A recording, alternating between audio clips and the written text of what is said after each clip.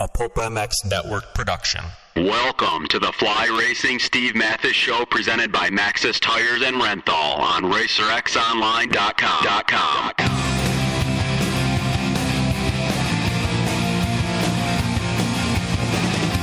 With your continued support of our sponsors, we have surpassed 1,500 podcasts delivered with over 15 million downloads. Click that Amazon banner on Pulp MX to help us out. Donate via Patreon if it suits you. As always, enrich your moto lifestyle by working with the sponsors who support us.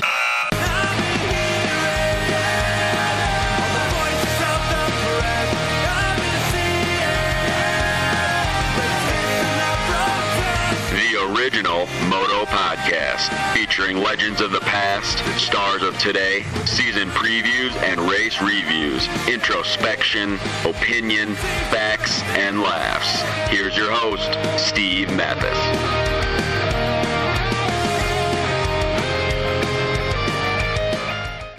Welcome, everybody, to the Fly Racing RacerX podcast, the remote edition from a hotel deep in an undisclosed location in South Bend, Indiana. We are going to talk about the Redbud 1 motocross race that just wrapped up a couple hours ago and dive into that and what happened and what's going to go on, and maybe talk about a little bit about Redbud 2 as well. Thank you to Fly Racing, flyracing.com. For 2021, they have released their Formula CC helmet, which is got the same features as the Formula helmet that was groundbreaking a couple years ago.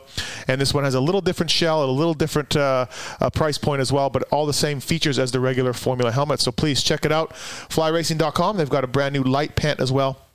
No zippers on it, of course, and something new from the folks at Fly. So flyracing.com for more information on that. Also, thanks to the folks at Maxxis. Justin Rodbell running the Maxxis tires out there and absolutely doing a great job on the Maxxis SGB Kawasaki team. MXSTs developed by Jeremy McGrath, who is back riding now, and used by A-Ray, Jeremy Smith, Justin Rodbell, and many more guys. So thanks to Maxxis.com. Great mountain bike tires as well. Great UTV tires and everything for the tires. Maxxis.com for more information.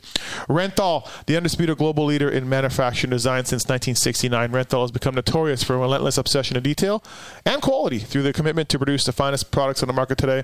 Fat Bar 36 got brought out in January. Kenny Roxon won some races on that. We got the twin wall bar, we got the 7/8 bar, and lots of other things from Renthal, of course, sprockets, of course, and chains and grips. This is how great Renthal is. They came out with grips years ago. They made them gray, which was a weird color back then. But now they were so good and everybody used them so many times. Other companies make gray grips. Think about that, the trend-setting color in gray that Renthal did. Renthal.com for more information on that. And also Onyx Maps, of course, as well. And subscribe to RacerX magazine, please. I got a feature coming up there that you'll never read online. And, please check it out at RacerX online/pulp to subscribe to the magazine. All right, I'm Steve Mathis. Like I said, remote podcast here in South Bend, Indiana. With me is the voice of Lucas Oil Pro Motocross Championships. He called the race today. He's still wearing his NBC Sports polo as well. It's Jason Wygant. What's up, Weege? Yeah, this is amazing. We're back. We're all in person, which is never the case with this pod except for those brief moments in Utah. Yeah. I mean, this pod is always done via phone, and here we are, 6 feet apart, all of us. All of us. All of us wearing masks. Nope. Undisclosed location. Hockey is on TV, which is great. Everything can't be perfect. And since Salt Lake City, 2, whenever you left us. Yes. No regrets. Yeah, no regrets. So thanks for coming in. And like I said, you're still wearing your polo shirt, and you just did your weed show and the post-race show. We were both participating in a press conference 10 feet apart in the same room. In the same room, press conference and everything else.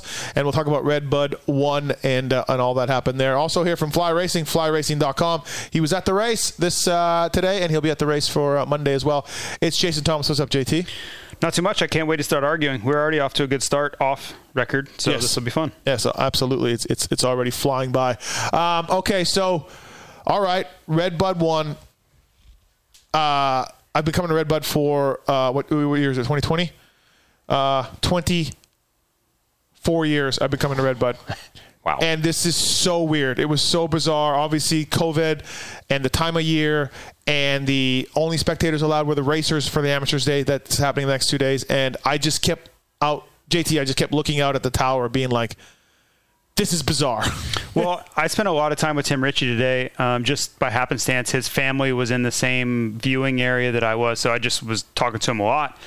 Tim Ritchie owns the track. Yes. People who don't know. Yeah, his family does. His dad started it, and he's, carrying on that generation. But I told him, this is a really weird vibe for the race. So I've never been here.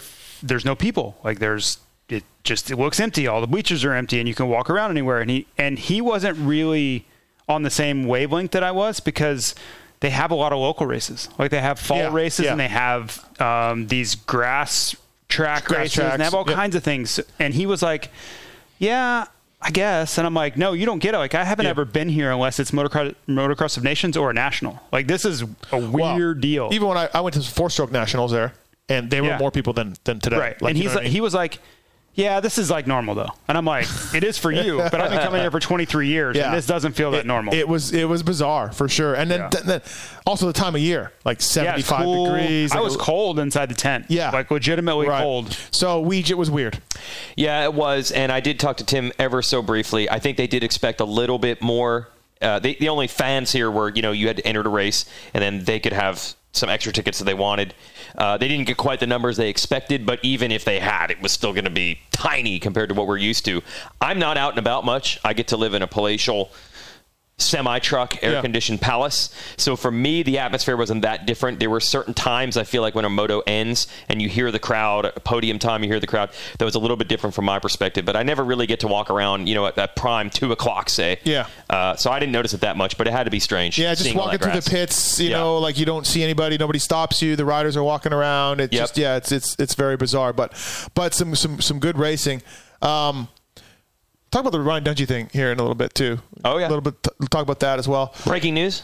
I don't know if it's breaking news. I don't think you broke it, but you broke the glass. You didn't hit the emergency button, but I feel like you've gone halfway of. What's our job in the media? What's our job? Push the news for sure. Yeah. I don't mean break in a bad way. You broke news. All right. Yeah. Anyways, you know who broke something today? Zach Osborne. He broke the stigma of maybe it was a couple of mutters. Maybe it was a couple of mutters. Maybe, he made some mistakes last week. He just got a third. And we'll talk a little bit about the theory that I have. But he got both hole shots. He led every single lap. He went 1-1. Absolutely a tour de force performance. He put 12 points on Sexton and more than that on everybody else. And, grabbed that thing back, Wage. It was a phenomenal day. He never came under fire. He never looked to have an issue. It just was perfect. Yeah, and we've said so much, and it continues, about this is exceptionally close parity competition in this 450 class this year, and that is impressive. But this was a true breakaway, not winning motos by 20 seconds. He said in the press conference, and you could kind of see it, I felt like he had it under control the whole time. His leads weren't massive, but I think he was doing just enough, knowing that there's a race in 2 days. Mm-hmm. I feel like he had every one of those guys under control, was never in true fear of being attacked. And it was one thing for Zach to win races on a 450, that was big. But to see him go 1-1 and kind of, I feel, have his way with the field, like he could have done more if he needed to, but he had control over it. I didn't expect to see this all transition this quickly. And especially coming off of last week where it wasn't as good, it wasn't horrible. Very impressive. And he said, I talked to him yesterday, these 2 races are going to tell the whole story. It's an extra long season. Some guys are probably getting tired and worn out. I think he knows that if he can really get a big hook in everyone, build a gap, guys are going to fold up the tent and put the sail down the weekend off. So he delivered. I felt like we saw this coming. Zach has been looking forward to these 2 races for a while, I think. I think he's had these 2 races penciled in as a big deal. Oh, just stamped in. Yeah, these 2 rounds over the course of 4 days, you can really change the course of the season in one trip. Oh, I thought you were kidding. I kind of was. Oh. You come in, you dominate. I see. There's 2 different things. Yeah. This is I was confused. I'm going to say you're both right, as opposed to there's one answer and we're going to argue over it. But regardless, I really believe coming in, once we're going racing and we're here, 2 races over the course of 4 days, you can really change the course of this series. Well, he told me that yesterday. So, JT, he made a point. There is a weekend off. Yeah. And we're already stretching into the calendar usually doesn't go. So if you're one of the guys that loses, you fall, and I don't specifically mean Tomac here, any of them. If they end up 30 points down by Monday. You start thinking about January really easily. Yep. Yeah. I agree with that. I think it's pivotal. You don't know how this is going to turn out. You don't know if it's going to go really well or really badly, but it can absolutely change your way of thinking next week when you have, 10, 11 days off before Spring Creek. And we don't even know, like, the way things are going, there's no way that you can tell me with absolute certainty that we're going to Colorado or Paula. I hope we do. I want 9 rounds, but there's no way you can convince me just the way of the world right now. No, thank you. I don't know that for sure. Zach made a couple mentions of that in the press conference. I want to have the lead so, we never know what's going on in this COVID world. Of course. You never know how many races Everybody's going to assume he's got insider information. He had to mean something. Yeah. Which race? Yeah. But, okay, so, look, he crushed it. He rode great. Where's Fly Racing? We get all that. But, and this is, ifs and buts. If you turned it around, Tomac got Osborne starts, Barcia got Osborne starts, I feel like they win. I do. I feel like that's such a big part of the race. Yeah, no, of course. No, that's it. He did it. But I'm saying, like, as good as Zach was, I felt like the field was right there also. They just couldn't get clear air. And Zach did, so all props to him, and he got all the rewards. But we saw some great riding today from some other guys that just didn't get starts. I don't know all of that. I don't know that I'm there. I mean, maybe he's won so often that I guess you have to give him the benefit of the doubt. But I didn't really see anything out of Tomac today that would make me think, you know what, it was just the starts. The starts killed him. Otherwise, he goes 1-1 today. I didn't see that. I think Eli is always capable of winning. He proved that at Ironman. But if you go back to Ironman, it wasn't any runaway at all. I mean, Barcia gave him everything he wanted and more at Ironman. And I think you would have seen that today too. If you put him up there on the start and you get guys around him, I don't think he runs away. Well, I didn't see pace that would indicate that either. He was 11th and 9th after the first lap, so he was further back than that, and he went 4-5. So he got 5 or 6 guys at least. Right. Each But moto, I didn't see in time qualifying. I didn't see in the motos where he was just head and shoulders or even close to that better than the rest of the field. And that's kind of the same point I've been trying to make is I haven't seen that this summer. At Salt Lake City Supercross, absolutely saw it. I think time and time again he proved that. But coming back, since we started back at Redlands on August 15th, I have not seen the dominant Eli Tomac that can come from anywhere, and everyone else, whether they would admit it or not, they all know he's a little bit better than they are, and that's why he won 3 championships in a row. I have not seen that this summer. He's good. He's great. He's just as good as the other guys. He's capable of winning if everything goes right. But I believe in years past, if you gave him, he's 9th place at the end of the first lap, there's a very good chance he's winning that moto, and that's not the case right now. At least getting on the podium. Yeah. Yeah, and he could have got on the podium today, but there was no, underlying feeling like, here comes Tomac. Everybody better get out of here because here comes Tomac. I never thought that one lap today. Not one time. No, not today. No, definitely not. You had made the point, JT, that he is now just a guy instead of the guy. So you guys want to argue about this? I am not going. You're not there. Just a guy. Just a guy. You're not going to bow down and say JT was correct. Just a guy is Blake Baggett. I mean, he won last week. He went 2-1. But it's one of the best guys. I don't want to twist but you said it. Just a guy. He's one of the guys. You know what I mean? Like, there are certain guys that can win, and there are certain guys that can't. Okay? Osborne can win. Tomac can win. Cincerillo, I think, can win because of his speed. Muscan can win. Those guys can win. That's what I'm saying is he's one of those guys right now. A 3-time defending champion.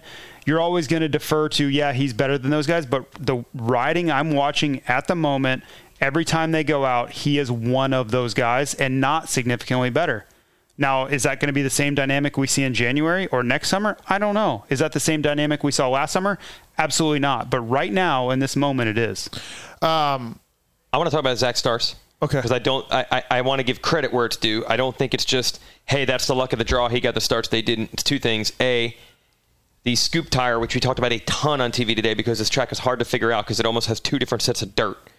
Zach always can run the scoop tire, and he can ride well with the scoop tire, which we know is good as starts. He is able to ride the hard pack sections on the sand tire better than most guys. That benefited him on the start. He was able to use it to get the start and not have it screw up the rest of his laps. Yeah. So I feel like that was a repeatable skill thing that earned him those starts. And we say this over and over. A lot of the start is mental.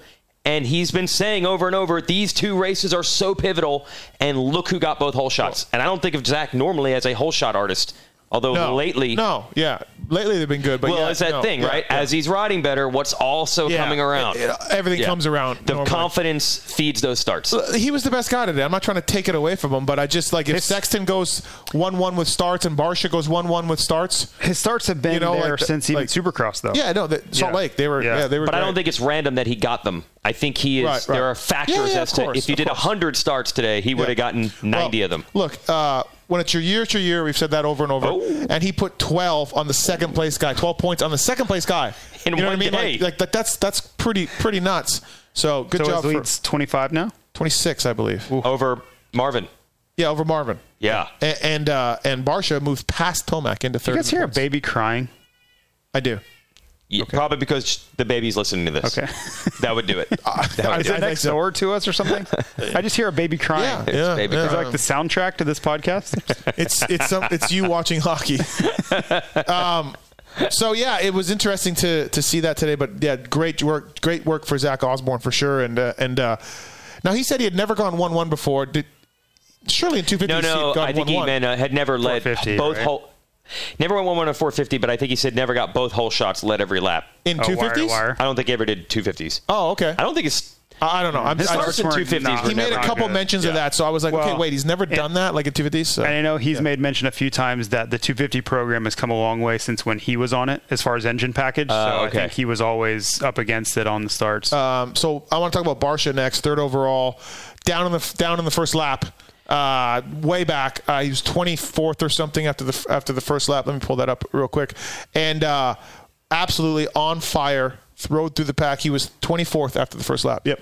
And rode through the pack and got a 6th. And, at the time, you're like, okay, well, 6th. I mean, that's awesome and good job and all that. But that's where that ride comes into the second moto. And it gets him on a box because he's 1 point ahead of AC. He's tied with Marvin. That last lap pass in Moto 1, that gets him third overall, gets him a podium bonus, gets him money, right? Moves him past Tomac. Like just never give up, never say die. And a lot of guys would have. So, and that second moto, he was great. Him and Adams' race was amazing.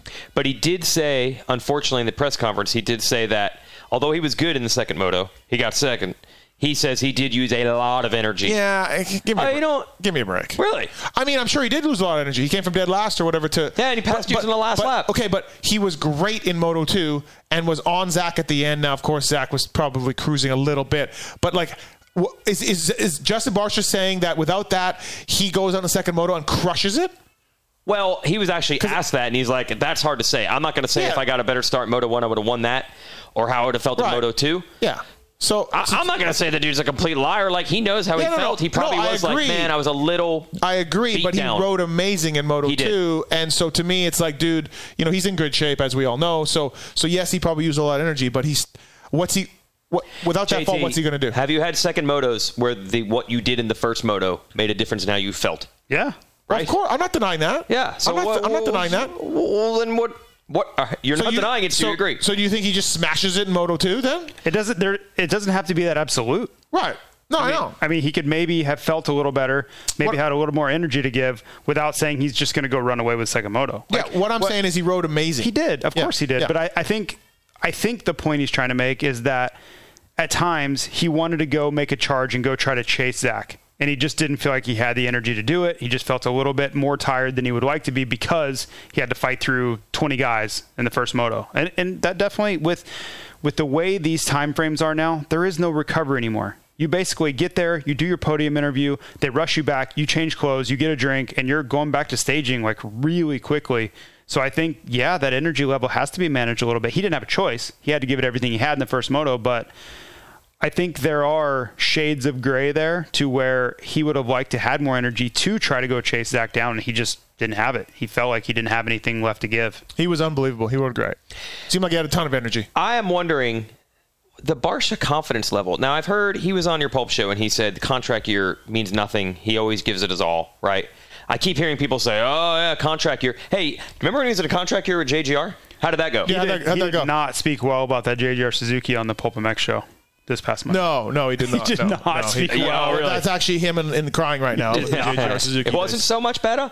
It was not so much better. I think he said it was the worst bike he had ever ridden, maybe. Okay. Something like that. And then today I heard that he actually pushed to be on Suzuki's. He did.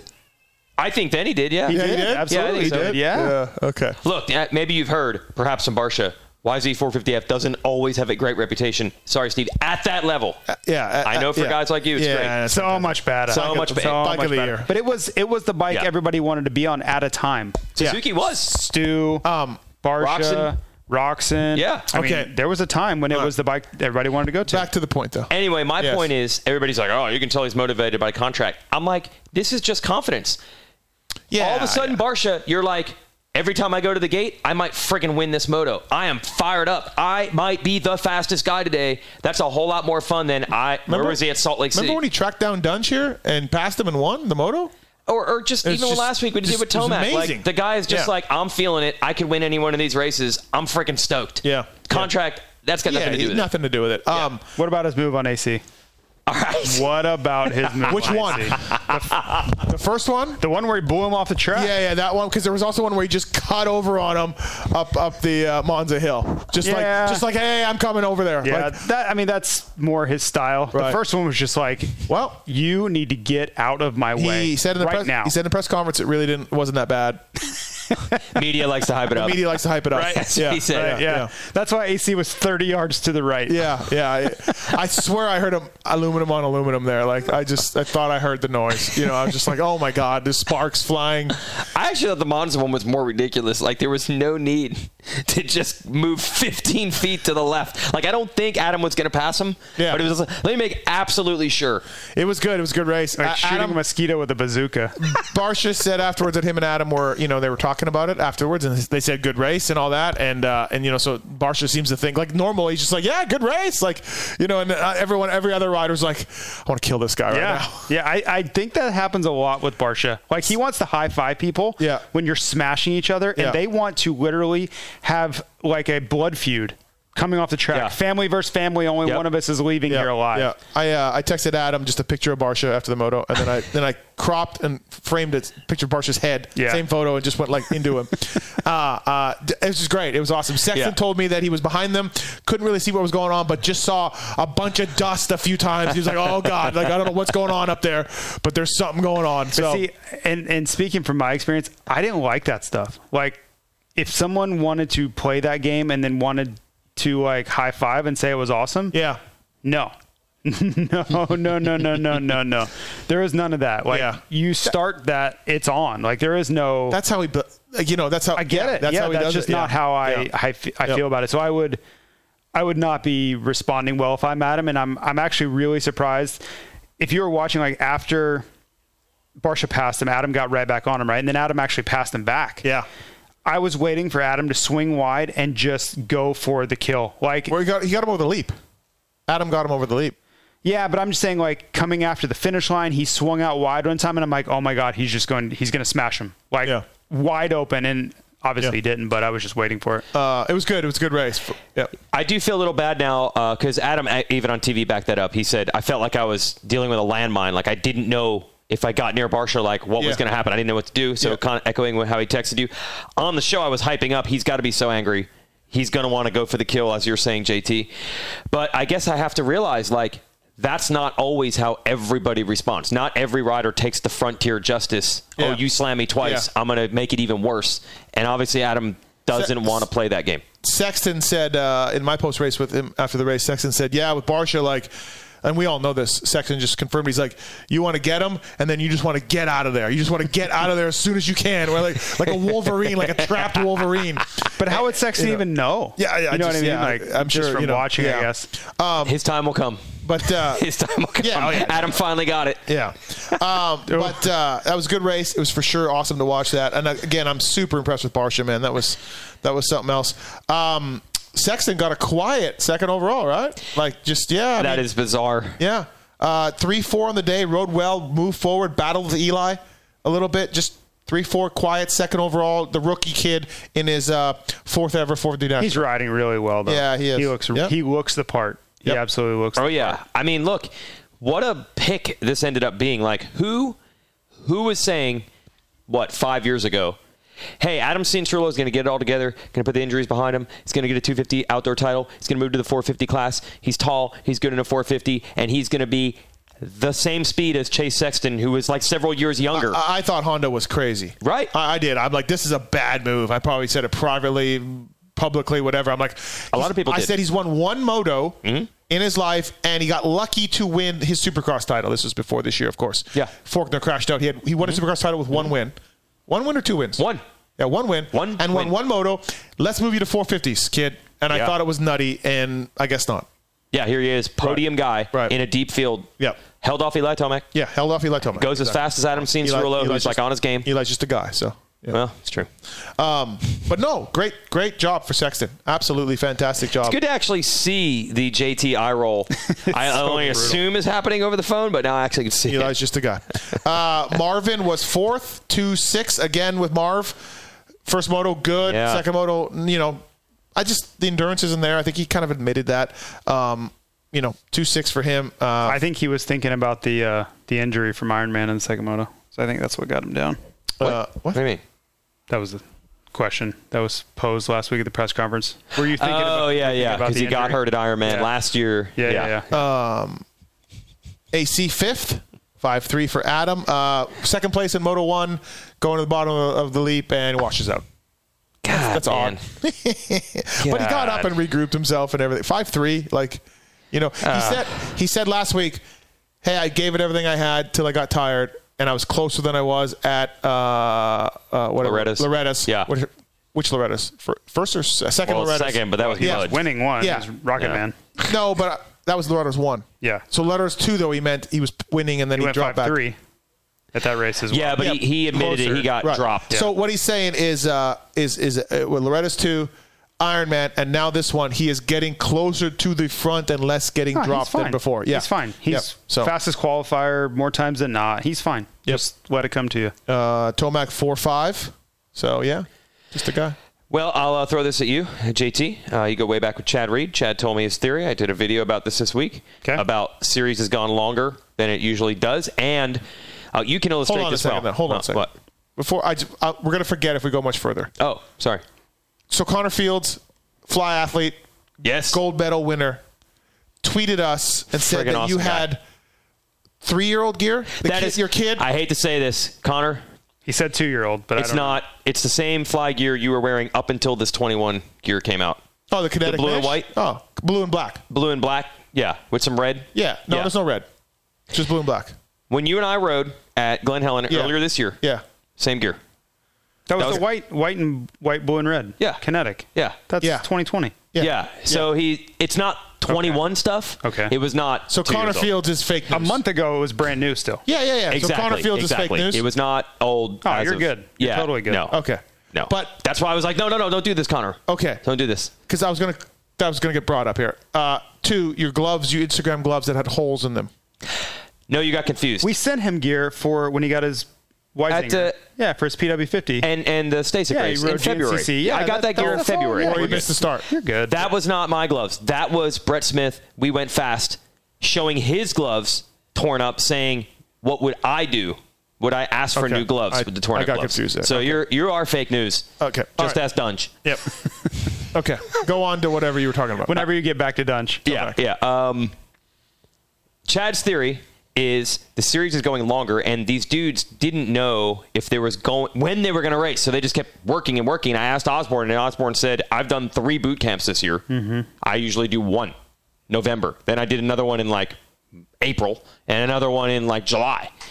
So are we seeing somebody, maybe Tomac, some of these guys, you think it's going to happen? Some guys are just going to be burnt.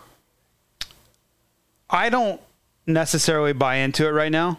I think you're seeing a little bit of the Supercross hangover that Eli's never had. Okay. It's always been Supercross letdown for Eli. Yeah. It's like, I better go win this damn outdoor championship or else this whole year is going to be a failure. And I think this year, the combination of finally getting it done, the relief of that, and also having his first child, I think there's a little bit of pressure taken off. And I don't think the urgency was there this summer to come in over-prepared in the angry Eli that I've got to win all these races and dominate. And he's fine. He's still really good, and he's capable of winning on any Friday, Monday, or Saturday. But I don't think he has that extra 1% advantage right now that I think he'll have it again in January. I believe he'll have the speed edge that he normally does. I just think you're just seeing a little bit of a breather. That's it. You're just seeing a little bit of relief that he got to take in June and July that normally he wouldn't take. Just stop talking to Chad. Really? Yeah.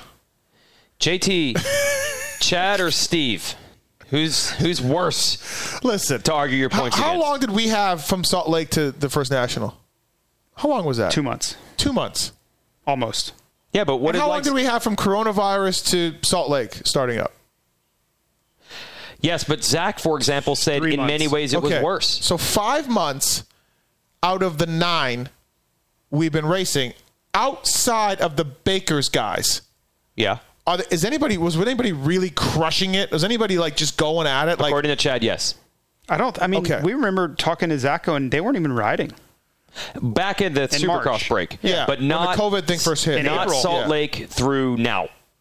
Salt Lake through now, they've just been grinding. I just think if you did the math, we're not far off our regular schedule, as far as the boot camps and the working and everything else. I think what I want to ask JT more is the not having races, sometimes you train more. And it's actually harder on the body. Yeah, having time off sucks. You have to train. Yeah, it's the worst. The weekend off itself is great. Yeah. But the week before and the week leading up, you're just doubling up the work. So we added a lot of that time in. Yeah. Well, the non-racing time to train time. And that's all, I think, in the approach. I think the uncertainty wasn't awesome because you didn't really know what to do. You couldn't time it. You couldn't. And maybe that's what's hurting Eli. Maybe he was just like, dude, I'm not going to just kill myself constantly straight through the whole time. We don't really know.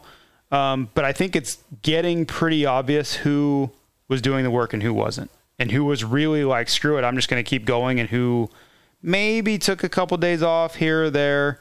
I think maybe we're going to see a little bit of that more on Monday. Just short recovery, quick turnaround. And I think you make a great point that interest is going to wane a little bit. As if you're doing poorly, listen, we already see guys, Webb, Anderson, Roxon, and they obviously have reasons why they're not racing.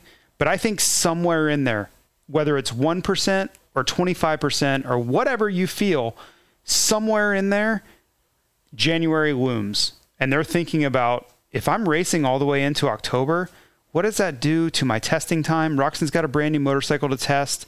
They're going to jump right back into boot camp again. When am I supposed to take any time off?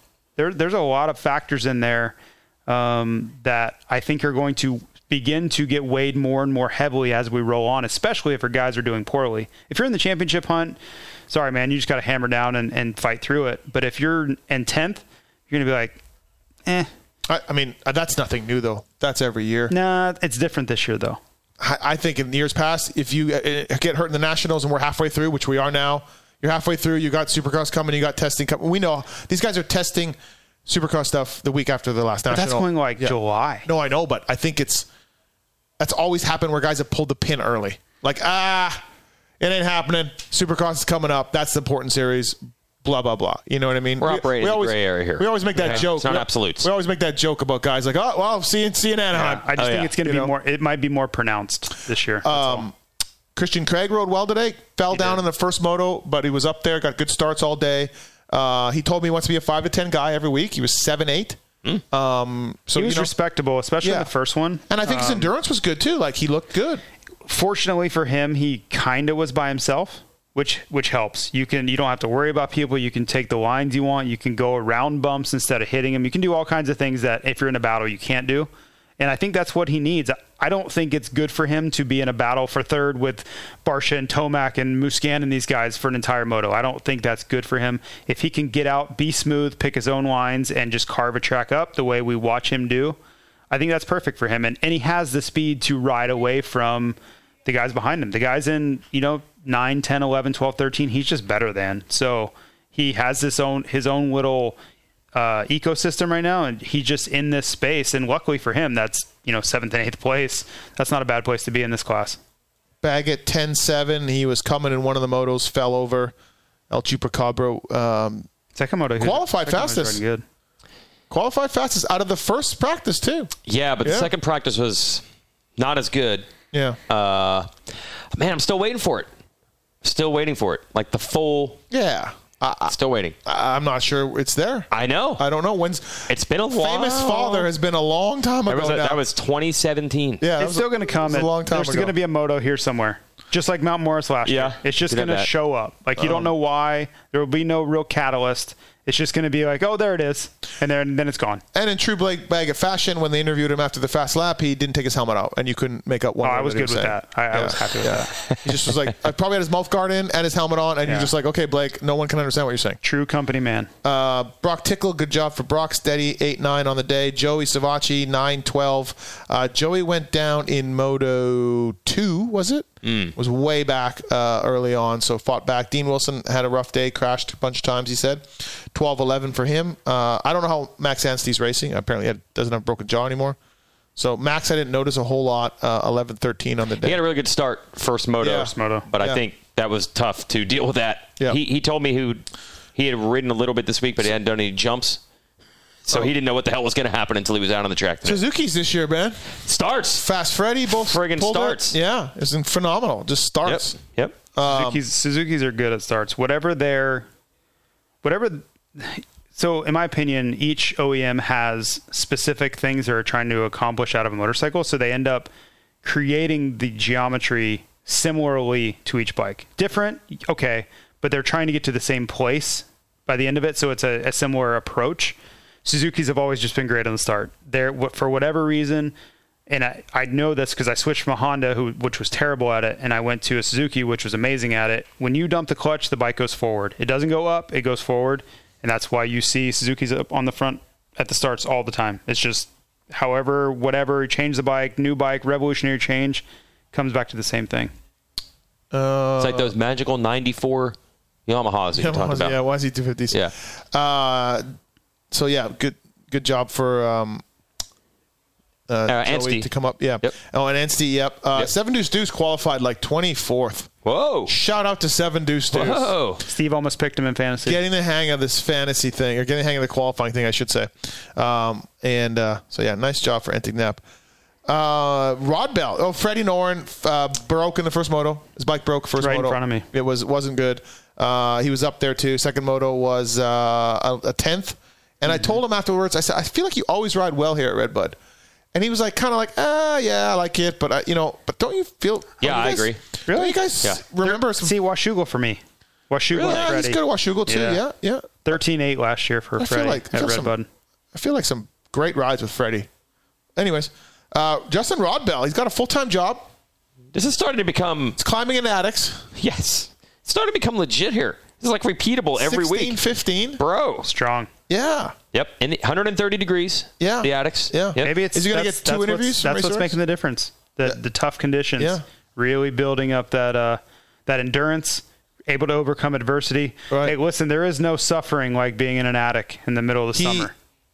He was like, yeah, my stamina's pretty good. Like, he seemed like he surprised himself. I mean, it was only 75 and cool today, but good job for Justin Rodbell. His teammate, Alex Ray, didn't make the motos. He got a rock in his ignition cover and then didn't notice and ran it out of oil and blew up his motor. What's going on with A-Ray? The plane has crashed into the mountain. Oh, gosh, A-Ray. It's so bad. It's unbelievable. It's almost like you're just expecting it. Like, okay. What now? Hold on, though. Who's having a worse year, A-Ray or Benny Bloss? Like, for expectations / what's been going... Like, A-Ray didn't make the motos today, but Benny broke a wheel and then broke a fork and then broke his knee, his foot. It's not broken. No, I know. Thankfully. Yeah. Benny has gotten a couple of... he got a 10th in a moto. I'm going to go Benny just because he has something on paper. A-Ray has nothing. Okay. I would say Benny worse. Because I do too, yeah. Yeah, because the ceiling, I think, was like he could have really done some damage. Yeah. And the only damages have been done is to A-Ray's himself. been doing damage. Yeah. Benny said earlier, hey, man, I'm still ahead of A-Ray. And I'm like, that's your bar? That's outdoors, I don't think you want to be in the bar. So, yeah, Benny had a rough day. Sprained his foot. I doubt he races Monday. Maybe. Yeah. We'll see. I'll know tomorrow for sure. Yeah. Ben LeMay had a decent day. John Short was there. Cody Schock, I had him in fantasy. Pretty solid. And he needed to get 20th in that first moto for me in Pulp MX Fantasy. And he was in 20th like 3 different times and then dropped out of the 20 spot. And that was double points. But he's solid, though. The Supercross woes where we were just laughing like he was a running joke, that's not him outdoors. I watched him and Grant Harlan for that 20th spot ride each other like it was for the last spot in the 450 Supercross. I love it. It was great. I love to see the fight for 1 point. Yes. Felix Lopez, Mexico's own. He's been at the races. He hasn't done this well. So he has not been around as much this year. He had some good results last year, so I was kind of wondering if he would pop back into the scope. I want to ask him, you think that 577, is he a Marty fan? I don't know. Or are they all these guys so young they don't remember 577? Yeah, they probably don't even remember, right? I mean, there's an 800 out there. There is. There's an Chase 800 Kessler out there. is running 800. Like, come on, man. You can't do that. No, you can't be 800. You can't be 800. No. It is forever, I don't want to say tarnished. It's forever just like, I'm more bummed on seeing 800 out there than Plessinger taking 7. 100%. Yes. 100%. Plessinger taking 7. Hey, that's how it goes. Yeah. 800, no. Yeah. No. 4, Baggett's got 4. That's fine. Like, whatever. Yeah. Yep. Yeah. Tyler Bowers has been invisible, and I haven't even seen the bear in the pits. I watched him. It wasn't to ask good. the bear what is going on with the bear. Hasn't been great. I mean, he rode around the same spot he was in all day. There was no charge forward. There was no move back. Yeah. I mean, it sucks because you know what Tyler Bowers is capable of. He's a great rider. I mean, he's won 250 Supercross races. He was literally like a 22nd place guy today. That's just what it was. So, 24 points each. Is Zach got this? Title? I'm sorry, not 24, 26. 26 points. Look, everything's great. All signs are great. He's doing everything he's supposed to do, but that would be stupid for me to say that 4 races into what we hope is a 9-round championship. And when I say hope, I'm not saying that someone from MX Sports had a meeting with me yesterday and said, I know what races are. I've literally heard, what do we have left? Millville, Colorado, Florida. Okay, I heard today. I've heard all 4. That's the one that's going to be gone. I've heard that rumor I every heard today track. 2 more Millvilles and we're done. Thanks, J. Mart. like someone was like, hey, like Florida? No. 2 more Millvilles, call it a day. And I'm like, what? Listen, I've also heard no Where did that come from? Of everything we've learned about this coronavirus scenario, I think Florida's the most likely we're going to. Most likely we're going to. Yeah, Florida's DGAF. They do. It is true. Yet today, I heard, oh man, we're not going to Florida. Also Palo, also Colorado, also Millville. The only one all 4 today. I would say, are they going to cancel Redbud Monday? Yeah. Yeah, we're going to make. I did hear that too. Oh God. Somebody in our TV crew said, I saw someone in the front gate taking money. They didn't have a mask on. We're probably going to get shut down on that race Monday. I heard this. Oh man. And I was just like, are you happy with yourself? Are you happy? The only one I really legitimately think is in danger is Paula, and I'm not saying the other ones are not, but I do worry about Paula, especially. I'm worried about Colorado too. Yeah, they just got a local race canceled the other day at Thunder Valley. Listen, I want to go to Colorado race. I'm planning on going there, but I think we would be foolish to think anything is a lock. 2 more Millvilles, then we're done.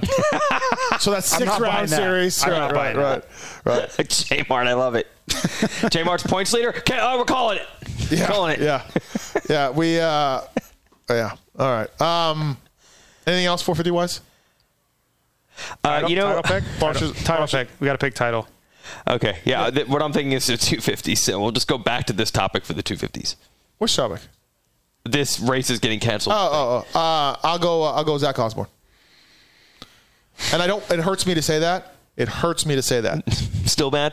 He wouldn't do an interview with me after the race. You are ridiculous. And will not let me stay in his motorhome. Hold on. Will not let me stay in his motorhome. Is it just like shtick, or do you truly think that everybody revolves around you?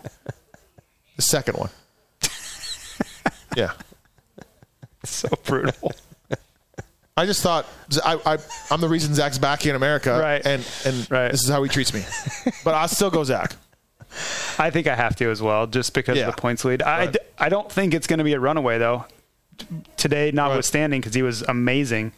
But I think we'll get some drama in there along the way. How could you not pick someone who's won 3 or 4 races, just went 1-1 and has a 26-point lead?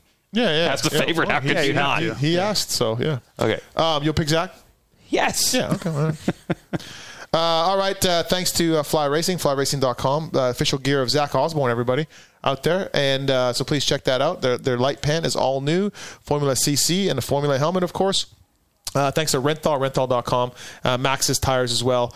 Justin Rod, for a long time, for Maxxis, they're involved with a few of my shows. I just talked about A-Ray. Because that's the guy. That was their guy, yeah. Well, guess what? Justin Rodbell uses Maxxis tires. The pride of Maxxis, this championship. Top 15s all day long. Yep. Yeah, Justin Rodbell. I checked with A-Ray and his mechanic today about the flat tire of the entire moto. And by the way, that's not a Maxxis problem. Flat tires just happen. Yeah. Do you know how his moto went? Yeah, he pulled in. He did one lap. Yeah. And they got to pump the tire up, and then he completed the moto and it held enough air to the end. Yeah, he said planned pit stop. But he said I'll do one lap. By the time I'm back, make sure you got a pump ready for me. He said, but he did do the start and everything with flat. He did. Yeah. And then he said he may have had like 25 pounds in it because they just put a bunch of air in it. So 25 to start, and then it has 8 by lap 15. He ran 25 pounds of air? I don't know. They just put air in it. They just make it hard. Press it. Yeah, they just put air in it. Like a pit stop. Yeah.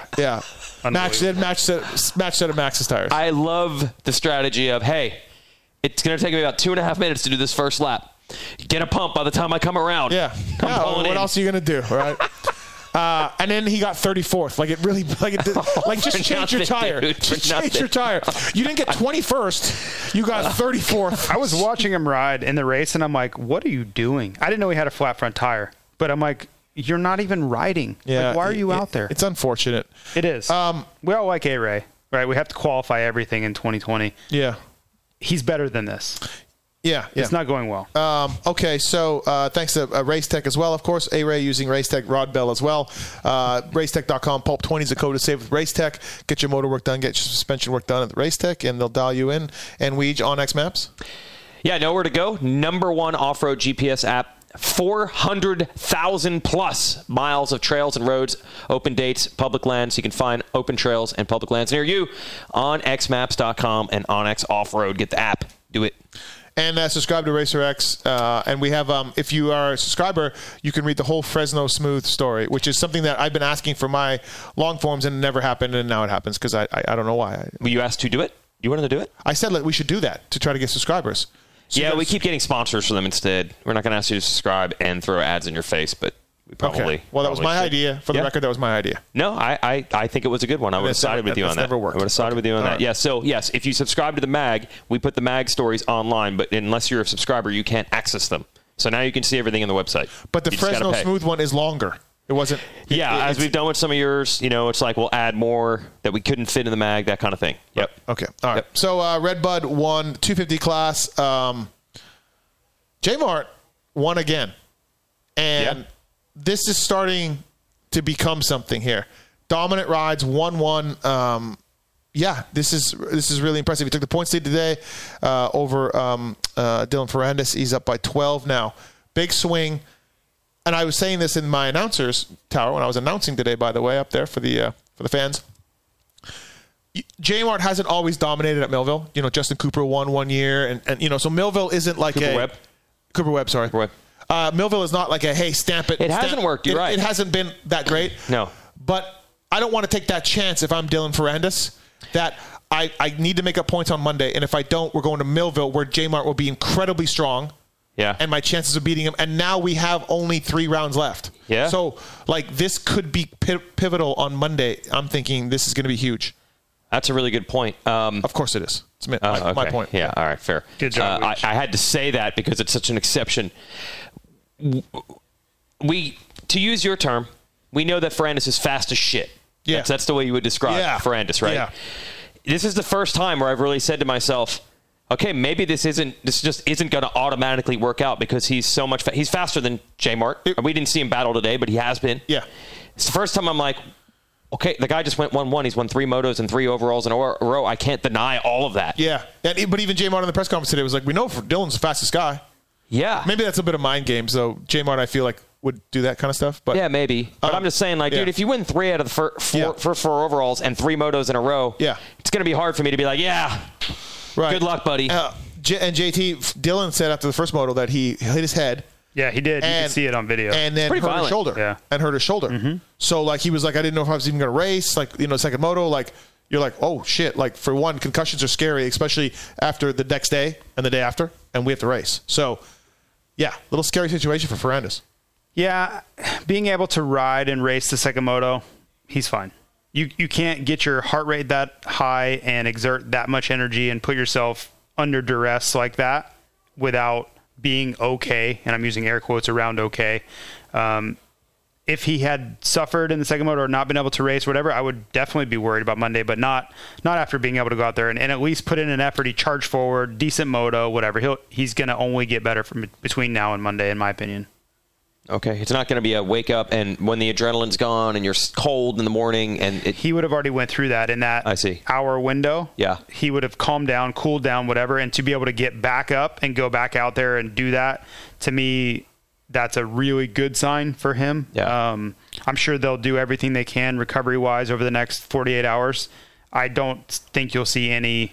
I don't think you'll see any related incidents on Monday from Friday. I just don't think you'll see it. I don't know if this is totally the same, but I just can't help but think about it a little bit. I feel like Porcel had the same kind of stuff where we knew if Christoph had everything running, he was gone. He didn't know he had a bike problem or he would crash or, but maybe it's not quite the same. But I feel like, and maybe it's just a French thing, so I'm getting it in my head. But I feel like Dylan and Porcel are having the same kind of stuff where we're like, oh yeah, he's the best guy. Not getting it done, though. Yeah, that's a great transition. The point I was going to make earlier. Just a good transition, not a great point. Thank you. There is this history here of French riders being excellent and somehow not winning this championship. JMB had a points lead, broke his arm. 2 times it seemed for sure that Porcel was going to win, and somehow it didn't happen. I thought you were going to go Tortelli and how no one ever got close to Ricky. Not even close. And had the points lead halfway through, but that was the other class. Okay. So you're talking specific class. And Marv and J-Mar were basically like tied-ish. Marv's bike broke. Yeah, and they were like tied going in the final round. His bike broke. We have seen several times like this guy might win the top. Roncada had a huge points lead. Yeah. Tweaked his knee. Pastrana went on a run. Yep. Took the points lead to the final race of the year. So I knew about this because Davey had thought maybe if the Nationals don't happen, this is just going to be another. Ferrandis is probably the favorite, and they don't even race. Yeah. Well, we ended up racing, but now it might look like the same. You could almost see the same thing unfolding in a way of like best guy, but it just didn't come together. What's your concern level if you're Villemin and Ferrandis right now? What's your concern level? I think if it was 0 at... I believe it was 0. Yeah. I think it was mad they didn't win because wins are cool. Yeah. But title, I don't think they were worried at all. Okay. That's my point. This is the first time that it's like, wait a minute. Is it at 14? Is it at... what's the scale? Yeah, I was going to say. To 100. Oh, is it not a 1 to 10? How would I know? It was not a 1 to 10? It's a concern pie. 100. Concern pies are always 100%. Yeah. Oh, okay. Not blame pie, concern pie. Concern pie. I'm gonna go 20%. Yeah. There's 12 points is not a lot. I would say 20 to 25% yes. for me. Concern and again, 12 points is totally manageable, but yeah, it went from 0 to 20 real quick. Shit's happening, right? Yeah. And now you have a shoulder maybe or a head or what. Like so. Yeah. JT, what's your concern pie level if you're Villemin and Ferrandis? Because you are the fastest guy. Thank you. I was a little annoyed, to be honest, by some of the social media comments and not necessarily Dylan, people in his camp saying like, he's so much better than everybody. I think I read tenfold better than everybody else. And I'm like, listen, we know Dylan's really fast. I get it. The races he's won. I mean, after Loretta wins one, everybody was like, oh boy, this is going to be a snoozer. But that's why they dropped the gate. That's why races happen, because you can't get bad starts all the time and expect to win every moto, which is what Dylan's doing. So I was a little annoyed with the way they were kind of poo-pooing everybody else in the series and just making it a foregone conclusion that Dylan was going to win this championship. So to me, that says they were very low concern, which is what you guys are saying. I don't know that they're still super concerned, because if they think he's unbeatable or that much better, they probably think, whatever, it's going to be fine. But I think they should be concerned, because I think Jeremy is on a roll, and I think I'm almost coming around to the fact where I think it's almost good that Jeremy thinks that Dylan is the fastest guy because he knows he has to be perfect. He has to have every aspect of his game. And you tell me, when was the last time Jeremy Martin starts have been this good and this consistent? Yeah, they've been really good. I can't remember a time. No, for sure. And when the class, I don't want to say it's shallow, but I don't believe that this 250 class is very deep at all. That's my personal opinion. So for Jeremy, you put him in a shallow class and getting good starts, and then you have Dylan all over the place. Yeah, Jeremy's going to reel off a lot of wins, and that's what they're running into. J-Mart rode great. He rode really good. 1-1, stalked Shane in the one moto. Ty Masterpool came back. Got a whole shot. Let's talk about that. Yeah, you know what? I was not surprised. He's fast. He's a good starter. He weighs 110 pounds on a Star Yamaha. I was not surprised maybe to see him lead as long as he did, but... Yeah, not the whole shot, but, dude, he rode really good. It wasn't like 3 laps of glory. That bike's fast. Jumping the leap, pulling out time. That bike is so fast. Yeah, but that's the whole shot. But, like, no, I'm saying on the leap. Oh, yeah, for the leap. Oh, my God, it has so much torque. You could just watch him accelerating, and he's just hanging off the back. And I'm like, you see J-Mart, he wants nothing to do with that jump. Nothing. A certain Martin did, though. A certain Martin did want a lot to do with that jump, as a matter of fact. It was impressive. I think we're skipping ahead here. It's never too late. Early to get to the AMR part of the program. Yeah.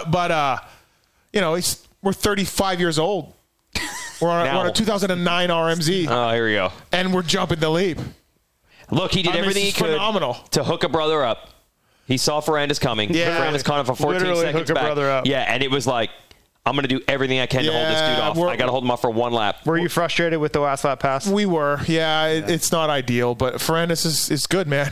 He even jumped the leap on an RMZ 250 to try to hold him off to help his brother. He's 35 on a 2009 bike, and he's jumping the leap. All right, it's phenomenal. Maybe some fact-checking here. What? Okay. Fact-checking on what? It's not 35, and then it's not a 2009. Sounds like Weege talking about Zacho. Yeah, really, right? Yeah. All right, we'll put that aside. Okay. So, J-Mart rode well. Is that what we're back to? Yeah, J-Mart rode amazing. Masterpool was good. Masterpool was good. Yeah. Hampshire in that first moto was really good, too. Yeah. RJ Hampshire was on it in that first moto, man. He is probably the most improved guy, like you were saying, Weege. Oh, yeah, man. He's a different guy. He still has consistency problems, which, strike him every now and then. But second overall for that. Shane McElrath, 8-2 on the day. They said they made some bike changes for Moto 2. So that that's right. They made some bike changes for Moto 2 for Shane. Did he use Ferrandis' front tire choice? I'm not sure. No, maybe. Getting back to Ferrandis, though, so DV, his coach, a little upset with me this week over some stuff I wrote. And I go way back with DV. We're not anything like that. But DV just felt like my criticisms of Ferrandis saying the front tire, getting a little upset at Shane. DV felt that was unfair. And I'm just like, well, you picked the inside gate. What do you want to do? Yes, it could pay off, but and he didn't agree with that. And then he said that the team made some changes without Dylan knowing, and so that was why Dylan was upset. And I'm just like, well, he talked about how I didn't talk about his amazing second motor ride. I said it was amazing. I don't know what else I could ride. I mean, so DV and I not seeing eye to eye right now, but that's okay. DV's outspoken. That's a double-edged sword. Yeah. Sometimes you're going to get it. Yeah. Yep. So Dylan 4th overall, Shane 3rd overall, Alex Martin 5th. Look, we don't have the speed to rip through the pack. We're not Eli Tomac. I wrote that this week. So first moto didn't get the start. Second moto we did. And look what happened. Just domination. It's been really good, though. He's 3rd in points. Yeah, it's been really good. It's been really good. I'm with JT, though. I hate to admit this. Whoa. Oh, yeah. Look, I am with JT. Tell me more. I am with JT in this aspect of stuff. Like, J-Mart, I'm serious. J-Mart's 27, 28? Yeah, 27. Dylan's 26. Yep. RJ is now a 6 or 7 year veteran of this class? Yeah, he might be 24. Shane also. Yep. Amart, they're on factory bikes, and they're older, and they've been racing this class for a long time. They should be up there. The gap isn't great. The depth of competition isn't great. I thought about that because I've been a little down on a lot of these young kids haven't really shown any flashes yet. There are a ton of them, and we haven't seen much. No. Derek Drake's been okay. I don't know what the hell's wrong with Pierce Brown, but it has not been good. Swole came back. We haven't seen much from him. Styles haven't seen much. Waiting for these guys to catch fire. The Jet has been here and there. Jet's been okay. Yeah, Jet's fine. I think Jet's fine. No, you can't have any complaints about Jet. 4th, 5th every week is great. But I'm just saying, maybe my standards are too high because you're asking 19-year-olds to beat these 26-year-olds. No, but in the past they did. In the past they did. So you're Bam Bam coming out with a frog on his helmet and you know what I mean? Killing it. Josh Grant, like for years, the standards were there. Yeah, I mean, Villapoto won the title his first year. Yeah. The 800, So it didn't. It wasn't just Jace Kessler. No. Oh, it wasn't just done with like an elite guy like Stu or Ricky. It was done with many guys that they were podium moto winning guys, breakouts, hole shots, and leading laps. Yeah, we haven't seen that. Zach Bell finally got that start. It took a really long time. There was all of that. Bogle was a 4th or 5th place guy. So yeah. Yeah, no, I think it's just the nature of things. So maybe we're in a bit of a lull where we're not getting that generational talent right now. Yeah, but when you look at the class, it just doesn't scream that depth to me. Right. When I don't know. And honestly, I mean, listen, the Jet and I had a good conversation today, and I like the Jet. Mm-hmm. I'm not as high as some people are. Very high on the Jet, very, very high on the Jet, and I know he's 16, but I think 17 now. Yeah, 17 now. 17. If you look at the class, though, and you look at where these guys are going, like who knows what J-Mart's future holds. We know Ferrandis is leaving. We know McElrath's leaving. The Jet's going to be right there. Shane said today on the press conference that I asked him about the going back to 250s, and he said the AMA and Feld have raised some things with them. They may change the rule back. And I couldn't hear the rest of it because I smashed my fucking computer. Yeah, I was in here, and I was like, no, Steve, no. I just started punching my computer, so I don't even know what happened after that. I broke my computer, so thanks. But let's assume, for the sake of Steve's sanity, that just those two are leaving. I need the Oprah gif where it's like, you get to stay in the class, you get to stay in the class, you get to stay in the class. You take those two out, and then you factor in Jet continuing to improve, because I think guys like Amart, we see what Amart's going to be, and that's a great rider. But his improvement curve is not really on the uprise anymore. Like, he's just who he is now, which is a very good podium level threat. That's negative? That's not negative. You're making faces like that's negative. I'm saying, what'd you say about the improvement curve? It's not there. He's already who he's going to be, is all I'm saying. Is he, though? Yeah. Right. Yeah. I guess we'll see. Jet Lawrence is 17. He's still on the rise. Amart is already, he's in the middle of his career. He's already developed. That's who he's going to be. Jet, we don't know. You could teach an old dog new tricks. Thank you. He could come out in February of next year, whenever the East Coast starts or whatever, and he could jump 5% better. Yeah. That quickly because he's so young. That's where I think that's where people get so excited. Is you're already seeing him battle in the top 5 at 17 years old, and he's not making idiotic mistakes. He's methodically moving through the field at 17 and not throwing motos away. That's a pretty strong foundation that you're working from to be that young. So next 5 years, Amart more potential than Jet? Yes. Yes. But I think I'm almost more bullish on Jet. Why are you laughing at? Sorry.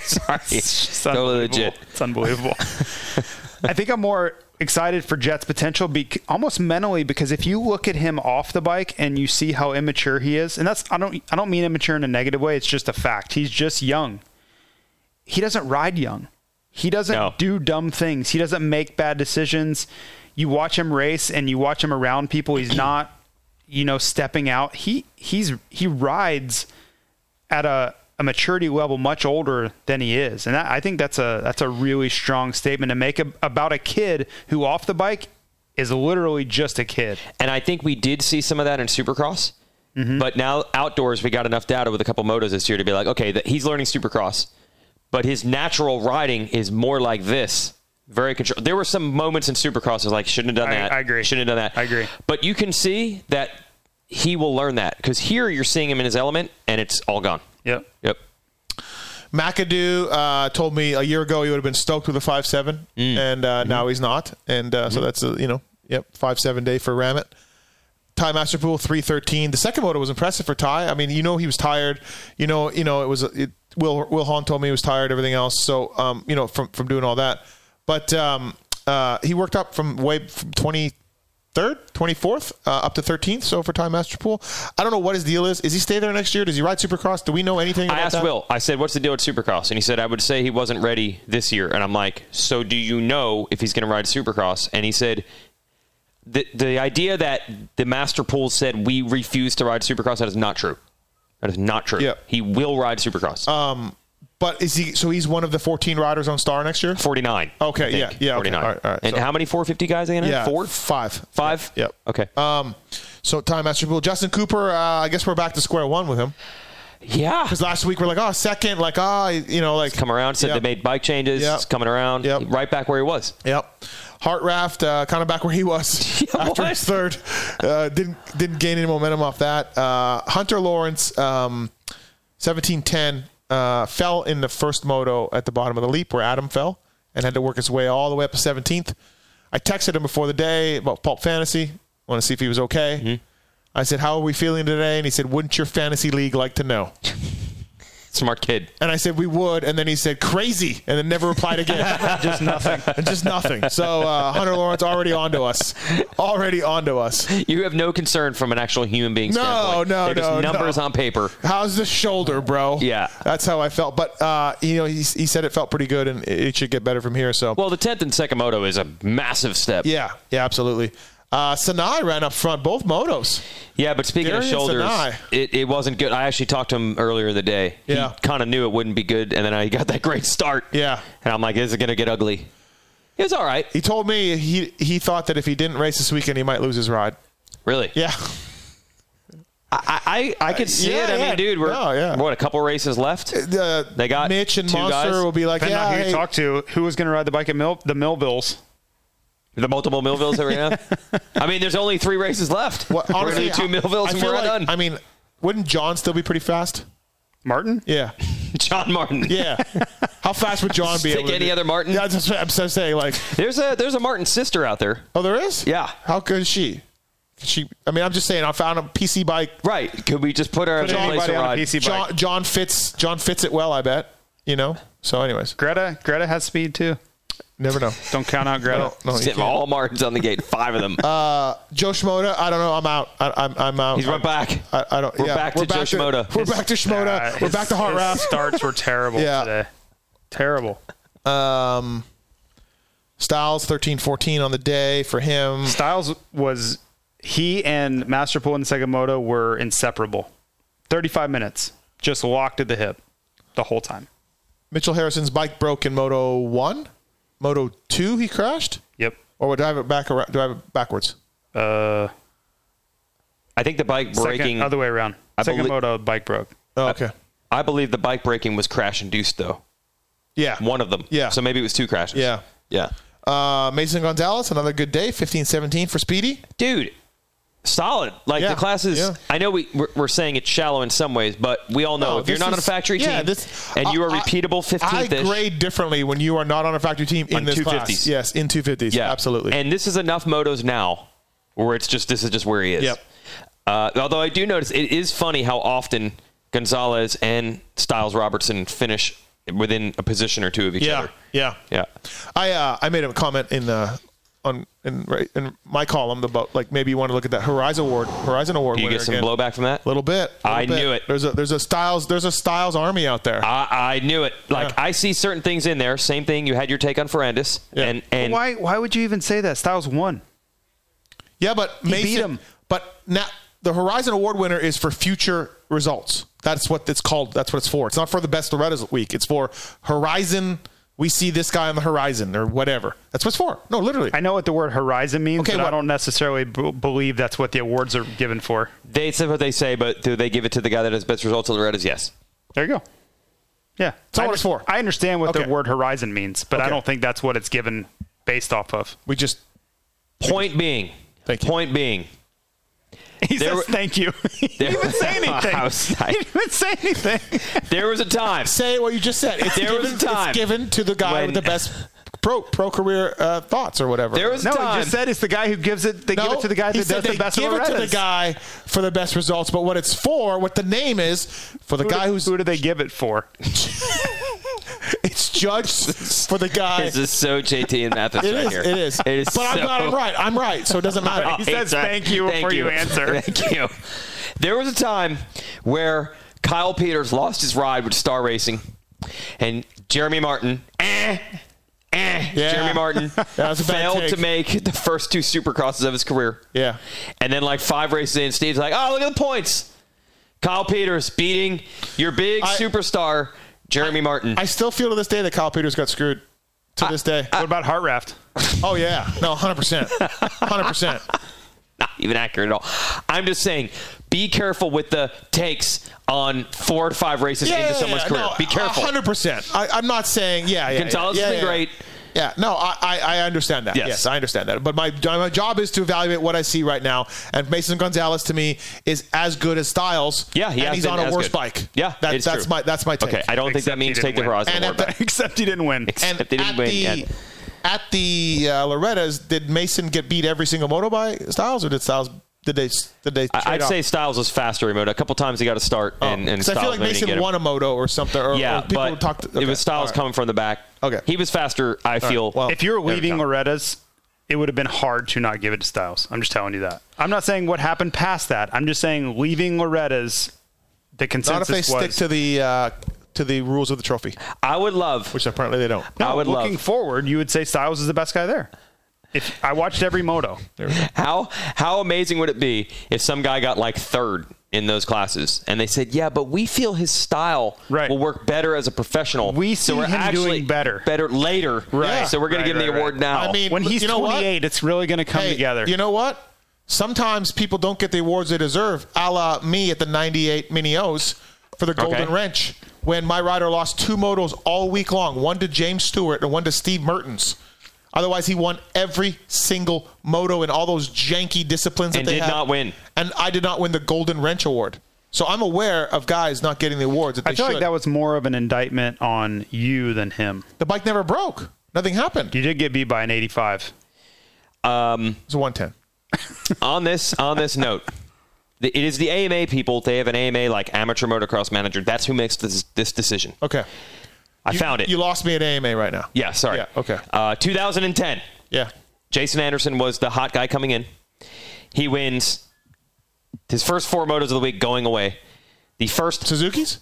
He was on Cali one year. Oh, he was Cali. I don't remember that. Yeah. He got screwed where both Suzuki and then KTM both essentially went out of business, and he lost 2 rides in like a 2-year span. Yeah. Cali picked him up, and he was the best guy. It's like the opposite of Ryan Mills. That one year he got 2 rides. 2 paychecks in 1 year. Yeah, that's right. Yeah. How bad do you got to be to pay you to not ride for the team? Ryan Mills. Is that a vestige of the original Rockstar Suzuki team? Isn't that tied in with that? No, that wasn't it. Oh. It was KTM and Ryan Mills. Yeah, maybe It was Rockstar. Yeah, it was unbelievable. What a deal. So Anderson wins his first 4 motos, then his bike breaks with a title in hand, and then he comes back and wins the other moto, wins the other class. Yeah. AMA guy at the time is like, I don't know who should give it to. Zach Freeberg won a title, Anderson won a title, and I'm like, dude, Anderson his bike broke. And honestly, I was thinking like, all respect to Freeberg, I don't want to sound like a hater, but I'm like, look, man, if we take this 5 years out, you're probably going to look better for picking Anderson. That's the only time I was ever involved. Who did he pick?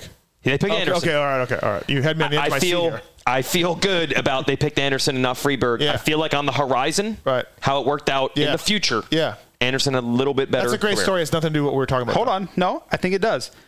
I said in the future, you'll probably be happy that you picked Anderson. Right now, at 5 years out, when you're still doing this sport, which you claim you won't be, who will be better, Mason Gonzalez or Styles Robertson? I have no idea. No opinion. No. Well, I was very bold what you put in that the AMA, are they starting to look back at their choice? But you actually have no idea. Am I supposed to just talk about now or the future? What am I supposed to do? All right. Mumford, not a good weekend for him. Didn't get the starts. Fell also. Pierce Brown, if anybody knows where Pierce Brown is from Salt Lake, let me know. If you know where he is. I don't know what's going on with that guy. Yeah. It's bizarre. It is not. he was in the mix with those guys. Something had to have happened to his bike or something in second moto. Yeah, no, a bike broke in second moto. He was battling with those guys. Heart Raft. We're back to Heart Raft? Yeah. As the last name? Yeah. He wrote on social media. Said it on Pulp MX too. Yeah. Yeah, it is Heart Raft. It makes no sense, but it is. It is. Yeah. Heart Tramped. It makes no sense how it could be Heart Raft. But he was in the mix with those guys. Derek Drake, Heart Raft, and then, Bike Let Go. Jalik Swoll came back today, 19th overall for Jalik. That great. I mean, it's okay. Yeah. But, he's on a factory bike. Oh, he's probably got a Horizon Award winner too. So he was. He did last year. Oh. Yeah. Oh. Over Jet. Yep. And I got to say, he did win the title over Jet. Oh, what do you know? Maybe they got another one wrong. But I feel like leaving Loretta's, everyone was more stoked on Jet's future. I agree. Okay. Well, thank you. Thanks very much for that. JT, do you have any comments on... But my point goes, they give it to the guy that wins. So thank you for making my point. Thank you for not following the rules of the trophy. Ryder Floyd, good job for Jerry Robin. JT, you are going to owe Jerry Robin a lot of apologies as he just steadily finishes the motos. I have no problem with it. I refuse to pick him. I know, but he's turning a leaf over. No, it's good. It's good for him. I don't wish him ill will. Okay. It's again, what did I say a couple weeks ago where you take the entire world's views and if JT agrees with them, you put it all on JT. So JT is the only one who's ever mentioned. Well, he's the only one on this podcast. I mean, I don't know what you want me to do. You want me to call everybody up and put them on the pod? JT, this exclusive hot take that Jerry has been inconsistent through the years. You want to blame me for fossil fuels, too? I didn't say that. Jeez. Joey Crown. Tough day for Joey Crown. How did it end up? I don't even know. Yeah, DNF both motos. Derek Kelly, JT, he was up there in the first moto, talk about Derek Kelly? I don't have anything good to say. Okay. I'm going to save it for the fantasy podcast, but his bike broke the last lap of the first moto. Not his fault. They didn't have another bike or parts. Not his fault. But good God, what is happening? All right. That's all I have to say. Swim with mediocrity, man. Don't swing for the fences like that. Just swim in the medium depth pools. Play it safe. You didn't even know who you picked today. You didn't. I am so glad I picked Master Pool, and I did not think I picked him. I crushed it. 148th overall. Oh, boy. We'll be back on Monday with more. Yeah. With more of those scores. Yeah, exactly right. Okay, so title pick here. What do we got? What do we 250 class. I'm going with Dylan still.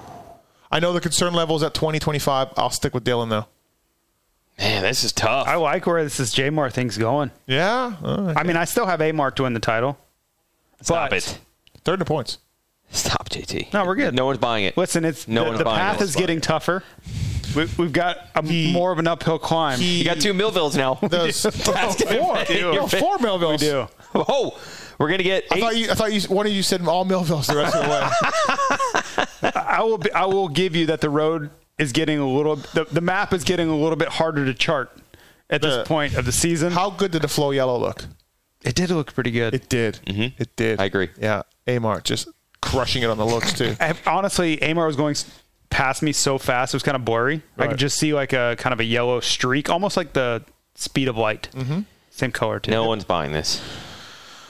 Okay, I'll go Ferrandis. You will go. I'm going to go J-Mart. Yeah. I like the way this is shaping up, and I'm also starting to root for J-Mart a little bit. I think Monday's pretty telling for obvious reasons. They're short series, yada, yada, yada. What do you mean? I don't like the way that Ferrandis' camp is approaching this thing. Like, you don't need to tell us that he's the best guy. We got it. We have eyes. Like, you don't have to make excuses for him.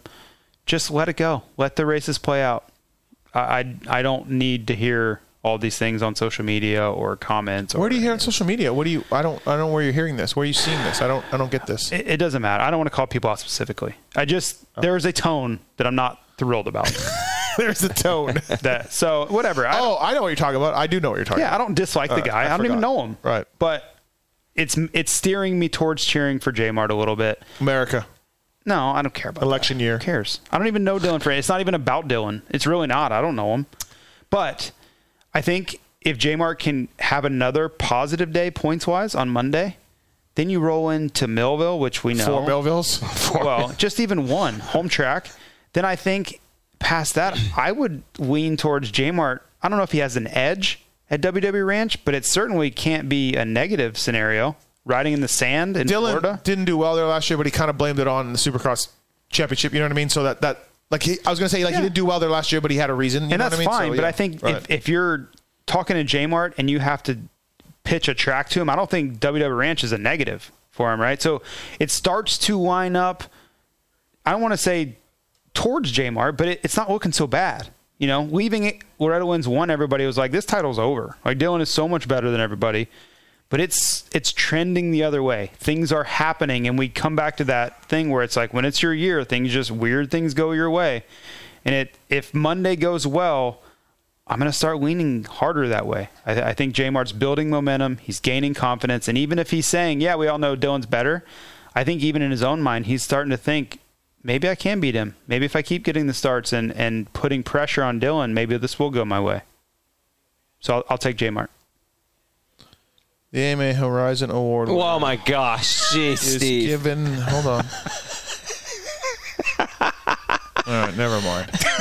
What up? Oh, wait. No, you can't do that. No, you can't. He just goes, never mind. I didn't find it. It didn't fit my narrative. I didn't find it. It didn't fit my narrative. Never mind. He was reading and he didn't find it. I didn't find what he wanted. I swear to you, I just Googled it, but it's not here. I was kidding. I was making a joke. Look, here. It's from this stupid RacerX website. There's no explanation. No explanation of the award. So that I did find it somewhere though. But anyways, you could check with the AMA. But at one point, our buddy Chase Stello said that according to the AMA, Max Anstey was leading the motos today. Yeah, the timing was off again. The timing was so off bad. Again. But again, thank you for making my point. Swoll versus Lawrence. Great work, AIM. And also too, are we forgetting it's the AMA?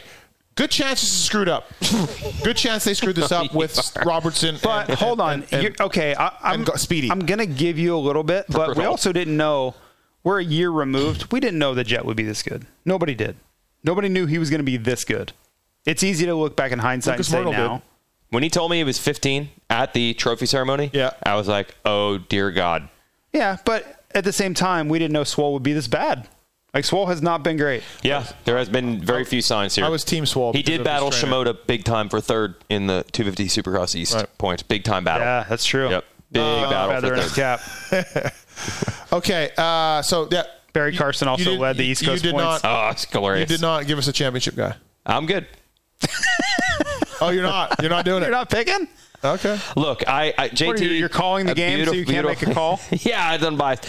Beautiful argument by JT, and I want to agree with JT, but I don't know what this Ferrandis army you're talking about is. But I'm afraid of the Ferrandis army. I'm afraid. God. I don't know who to watch out for. You're not naming names, so I don't know who might come at me Monday and say that I disrespected him.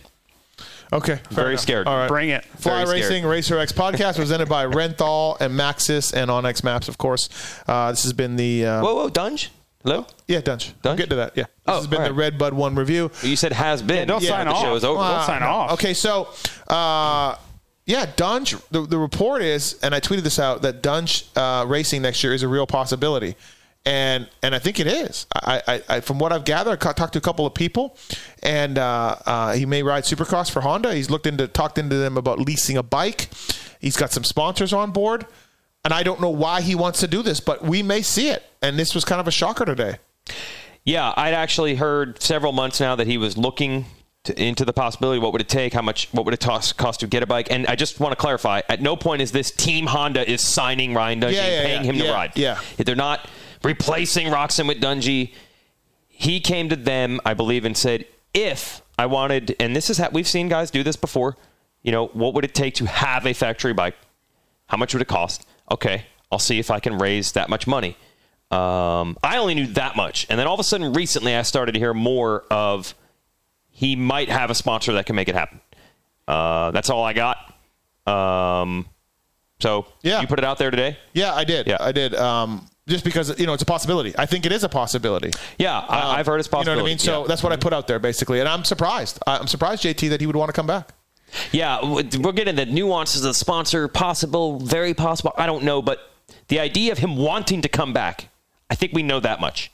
He is exploring the idea of coming back. The heart wants what the heart wants. I guess that's there. But I don't think this is a good idea. Can I go on the record now? August of 2020, September now. Yeah. Hard to say. We don't even know what the odds are. He's doing it, but yeah. I don't like this. I don't think it's a good idea. Yeah. I'm kind of with you. We've seen riders. Bradshaw took a year and a half off. Kwiatkowski took a year off. We've never really seen it work with the guys. Dungey's been off for 2?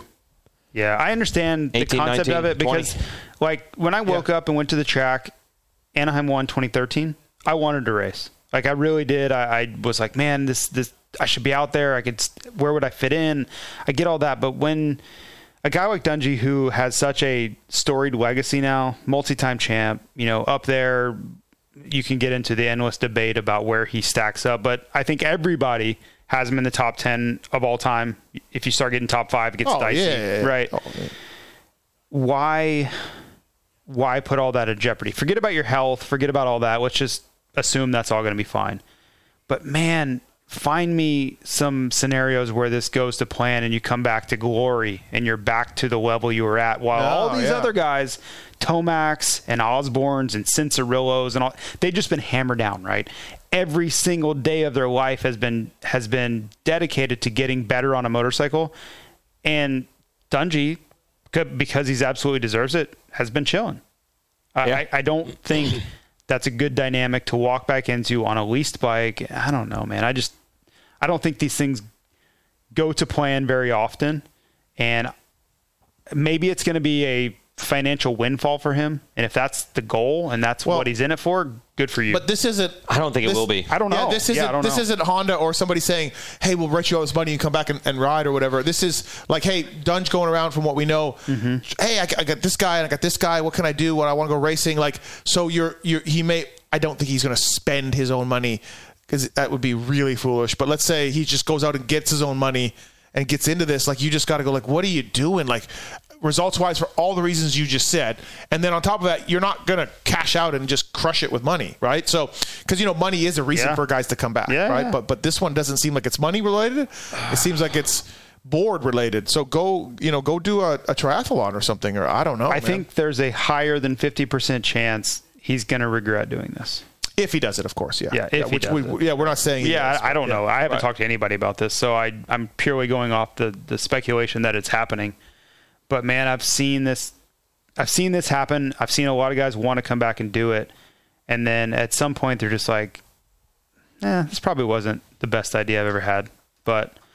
And the funniest thing to me, when he stopped, he seemed like he really wanted to stop. Yeah. Yeah. Really wanted to be done. Yeah. I mean, remember, he was supposed to do outdoors. He was like, he had a contract and everything. He's just like, I got my Supercross title. I'm good. Yeah. I don't know. It'd be interesting to watch. I mean, when I heard that, I was like, what? No.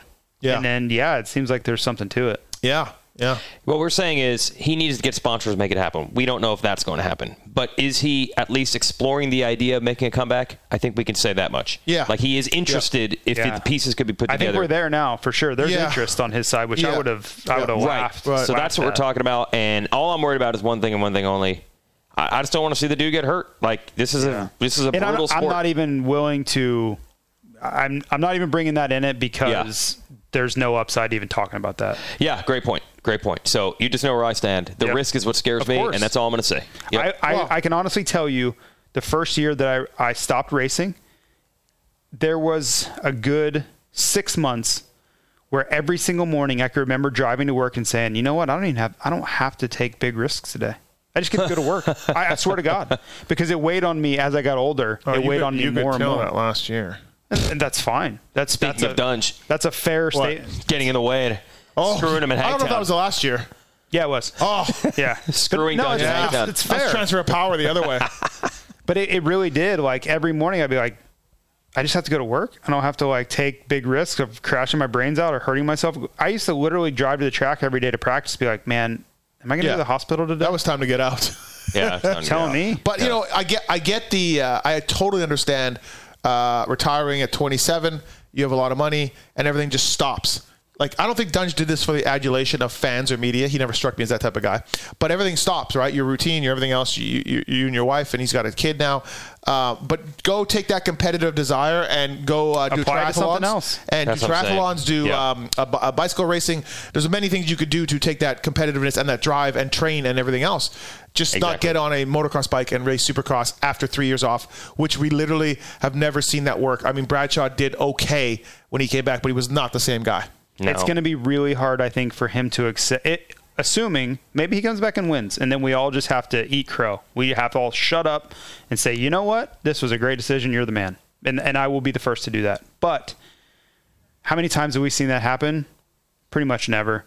And I think it's going to be very difficult for him to swallow if he is getting 6th and 7th, which could happen. I mean, you look at the field right now, it is not easy. And look at the outdoor championship we're in right now. It is deep, and not even all the guys are out there.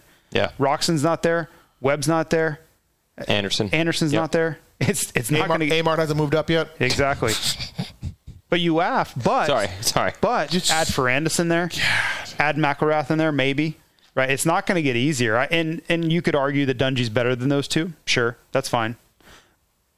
But him going out there and getting 6th or 8th, which could happen at times, that's going to be a really tough one to swallow. And he's going to be sitting in his rig going, what the hell am I doing here? Well, yeah, we'll see what happens. I don't think it's 100% happening. I don't think it's 100% not happening. There is interest there. Like you said, Weech, there's something going on. You should ask RV how RV thinks RV would do if he chose to come back. Well, he's too busy right now taking all the credit for the Yamaha Renaissance. For Barsha being awesome. Yeah. But think about this. Does that shock you? No, exactly. That's what I'm saying. Yeah. What would RV say? Right. Oh, if I came back, I'd trust these dudes. Right. I would kill these guys. Think about RV when he went to Monster Cup that year, and he rode time qualifying. He was like 18th. Yeah, and I think did he get 10th overall? He ran a pulp sticker that night. Yeah. Yep. Yeah, but it's like... But he was like a 10th place guy. Right. Yeah. He didn't get 10th because he skipped the Joker lane. Yeah, he skipped the Joker lane. Yeah. On purpose. Old habits die hard. Yeah. But it's hard to take time off and just jump right back in. You're not going to be the same guy that you were with 5 or 6 years of momentum rolling. Yeah. We'll see what happens. I mean... Yeah, I can't even put a percent on I have no idea. Yeah, but I don't have any. I have very little info. Just that he's interested. I didn't hear this from anybody that would know, but I might have heard it from you or you. He was snooping around KTM one year to come back.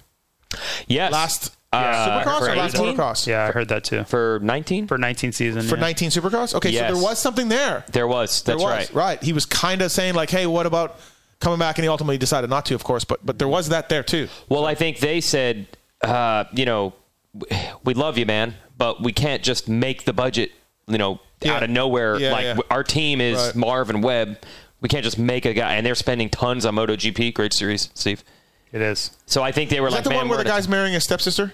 Is that the same series? Yes. It's actually a KTM supported rider too. Oh, okay. So just won the last event. Okay, that one. Great series you guys got over there. He's a dentist, actually. The racer? Yeah. He's a dentist? I don't understand that. He is a dentist. I don't understand that. He literally is. Yeah. I've heard this. Yeah. Jarrett and I'm like, what do they was mean? too. Yes, we know our one motocross guy who got a regular job. Yeah. He's a learned doctor of dentistry. So great series. But what were we saying? At the time, I think it was, hey, Dunge. It wasn't like KTM shoved the door in his face. Yeah. I think they were just like, man, we can't just make a Ryan Dungey spot. He's not cheap either. It's not like he's like, hey, give me $50,000 and I'll show Dungey, up. Bro. Yeah. Totally. And the whole Geico thing with Dunge was kind of bizarre. Yeah, it was. Nothing kind of about it. Yeah. I mean, delete social media photos of him and everything. This like never happened. Breakup. This never happened. We're like, we all saw it. We saw the press release. It was like it got annulled. He was on Pulp Show even talking about it. So anyways, there's that. So maybe this thing is a Geico thing. And maybe the coffee is a thing. I don't know. We'll see. But maybe. Oh, like it just goes away. Yeah. Great point. It could. And maybe Dunge wants to be the Pulp MX show co-host. Maybe that's the next thing for him. There's another thing to think about there. Yeah, could it go? I do not think he's going to be a Pulp co-host. He probably will not ever be a guest at this point. No, he asked me to come on. Up until today. Yep. We'll see. Yep. That is another thing to think about. Even if he is interested, I'm sure he's definitely not at the point, where he's like boot camp training testing for this. Yeah. So maybe he gets into that and he's like, you know what? Yeah. Right. No, I'm with you. So another thing we heard, was I just wrote about Barsha in Racerhead yesterday on RacerX Online, going to gas, and we all thought that was going to happen. And now we hear that maybe for the first time in the sport's history, a factory has used their right to. Everyone has a right of first refusal in their contracts in this industry, right?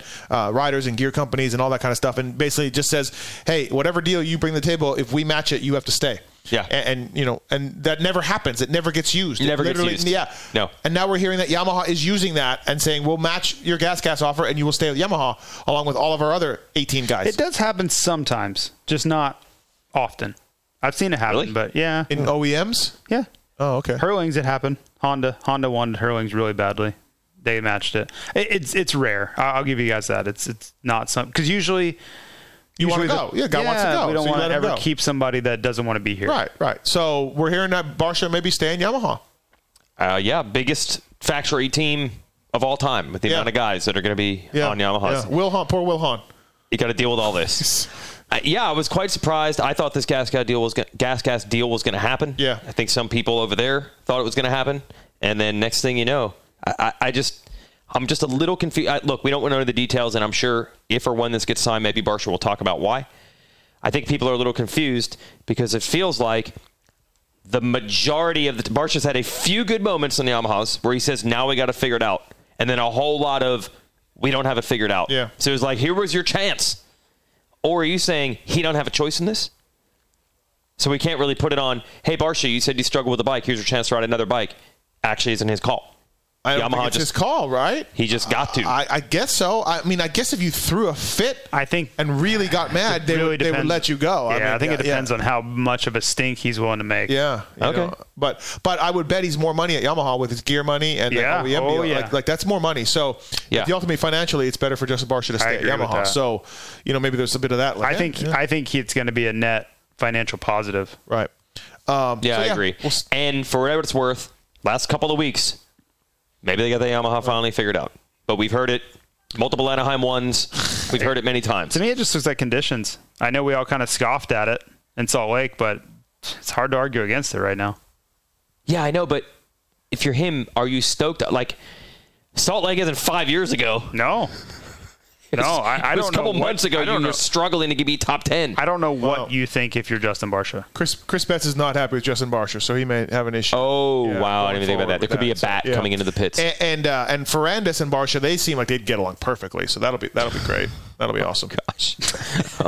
They seem like they're perfectly matched over there. So, gosh. All right. Well, we're in person, and we did an hour and 35 podcast. So, hope you guys are happy. It's quite fun. Anything else? No. Look, this podcast only has a 2-day shelf life, okay? You guys want to circle back to the Horizon Award? Given to the rider that best exemplifies future success in the sport. I think that's what it's supposed to happen. You just made that up. I did. That's what it's supposed to happen. I'm sorry, Zach Freeberg. I'm sorry. I apologize, everybody, for taking the award literally how it was written. I apologize. My bad. I'm supposed to know. I'm sorry, Freeberg. I said Anderson. That was my suggestion. I feel like Anderson's career did turn out better. Maybe you sabotaged Freeberg's career. I know. I mean, Freeberg's a good dude. And what does he run the track down there in Tampa? Yeah. He could be the 2018 Supercross champ. Yep. All right, everybody. Well, hey, thanks for listening. Thank you to Fly. Thank you, Renthal, Maxis. We're going to do another one of these, but not in person because, actually, maybe you should come in for the fantasy pod. I think that'd be great. Oh, you're doing it from here? Yeah. Yeah, you should definitely do it. I think that'd be fantastic. Tomorrow? Yeah. Where are you staying? Chicago? Yeah. I'm driving home in between races. Yeah. No, we're in Granger. Right. Pretty cool area. Do you know how hard it was for me, Weege, on the press conference when I asked the 4D riders what they were going to do during the weeks, like during the next 2 days, Yeah. I said, what are you guys going to do the next 2 days? You know how hard it was for me to not be like, hey, if you have any of you guys want to hang out, you got my number. Oh, yeah. Like, you know what I mean? And then just get a big laugh. Yeah. But I was like, let me keep it professional. Well, yeah, you have to be careful with these press conferences because they're being viewed by a non-pulp audience. Like you purposely stirred up AC as a joke last week about him and Osborne. Yeah. And then, of course, like they're like, the stupid media in this sport. What the? Like, it was a joke. Who said that? They're right. They're right about that. Okay. Yeah. Who said that? YouTube commenters. Oh, YouTube commenters. Yeah. I don't know if they're talking about Steve or not, but they were right. Yes. I'm not disagreeing. Anyway, you don't seem concerned with what YouTube says. No, I mean, I don't concern. He's not concerned with what I say. No, I'm not concerned with like. I'm on his payroll, and he's he's definitely not concerned. All right, everybody. thank you for listening. And you've been listening to the Alex Martin podcast. And we'll be back next week to talk more about Alex Martin. Horizon Awards and Alex Martin. All Millville's, all Alex Martin all the time, man. Anything you want. There's no chance Amart, they were giving the Horizon Award winner when Amart was racing amateurs. Come back and talk about how Greta. No, they had it. Oh, they did? Amart, I don't think he was even top 5 at Loretta's. More reasons we should cheer for him. That was in the early days of Loretta's, bro. No, I think Way was the first one. 97. I think it was the first one. We've done this list on RacerX so many times. I have it all memorized. Nick Way. Marty? Nah, Marty was okay, but he was top 3 guy. Yeah. I'm trying to remember what year he raced. Or it was like maybe RV and J-Law. Oh, yeah. Oh, that was one. J-Law won a title. RV won a title. They gave it to RV. J-Law, not happy. Oh, imagine not that. Happy. I still like that. I like that choice, though, RV. Like, if you want to look at career success. Who had the better? I don't know. Yeah. J-Law has a fly racing. If you went back to 2008, you'd be like, I don't know how this is going to go. I think that week. No. You know what? Really? I think J-Law was better that week. J-Law was better that week than RV, but they bet it on the future. There was more hype on J-Law than RV. At that, yeah. At that time? At that time. I mean, that's why fly racing made him a champion. Let me know when we did not sign that team just for J-Law. That was the Yamaha Troy deal. All right, everybody. Thanks for listening. Jason Thomas, Jason Wygant. Thanks, boys. Appreciate it. Thank you.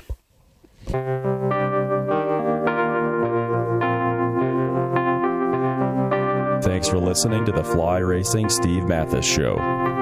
Don't forget to check out some of our past shows, including motocross legends such as The Bad Boy, Rick Johnson. I looked down and my hand was junk. I mean, it was sitting over to the side. The tendons were jerking in weird places. And my biggest disappointment with Danny Storbeck is that he never said sorry. Because Danny and I were friends, and we've never talked since. Brian Lunas. Before the 500 event, Dave and I fly to Germany, go down to Stuttgart. There's this little shop out the back of the mall factory. We get our cylinders, take them back, and, off we go. And, we ran Nicosil cylinders as a factory part for a handful of years before anybody ever saw it in production. Dave Arnold. And Magoo was all, how he did the big pancake thing, and he's got the thing, he's completely laying on the gas tank trying to miss his tree. I mean, he would have gone even harder, jumped farther if that tree hadn't have been, if it hadn't have been there. The Hurricane, Bob Hanna. I love the guy. I don't dislike. I think he's the greatest competitor this sport ever had. That absolutely 100% in my mind. I firmly believe that statement I said about these modern-day guys in Switzerland or Holland or Belgium on 45 minutes on the same bike. You're not beating Roger. Are you crazy? They're not doing it. If they think they're so much better nowadays than they were in those days, they're fools. They're different bikes, different times. The Beast from the East, Damon Bradshaw. It got to the point where I didn't want to leave home, and once I got to the race, I wasn't into it. If I wasn't going to give 100%, I'm not going to take their money. The working class hero, Doug Henry. It was definitely an emotional moment for me, just thinking to myself, that's it, and it's amazing the stuff that goes through your head in a short amount of time of the things that, that I was going to miss. The Dogger, Ron Lachine. Until you really open your ears and you want to listen to what they're saying, it's like beating a dead horse. And I know from personal experience, did anybody ever sit me down? Of course they did. Everybody did. Pro Circuits, Mitch Payton. There's two ways to make the money. One is you can sign for money, or two, you can earn the money. I'm a high believer in earning the money. I think they ride better when they earn the money. 7-time Jeremy McGrath. I was so mad, so disappointed and so frustrated that I pulled fifth and I left. Every point counts. I could kick myself to this day for not just riding around in 10th. It's been no problem. My ego got in the way, The O Show, Johnny O'Mara. Stuff that you'd sit there, you didn't even want to ride it, you just wanted to just look at it all day. I mean, I got a chance to test all that. I like that era I was in, I really do. Search Pulp MX in the iTunes store to enjoy these and over 800 great motocross podcasts.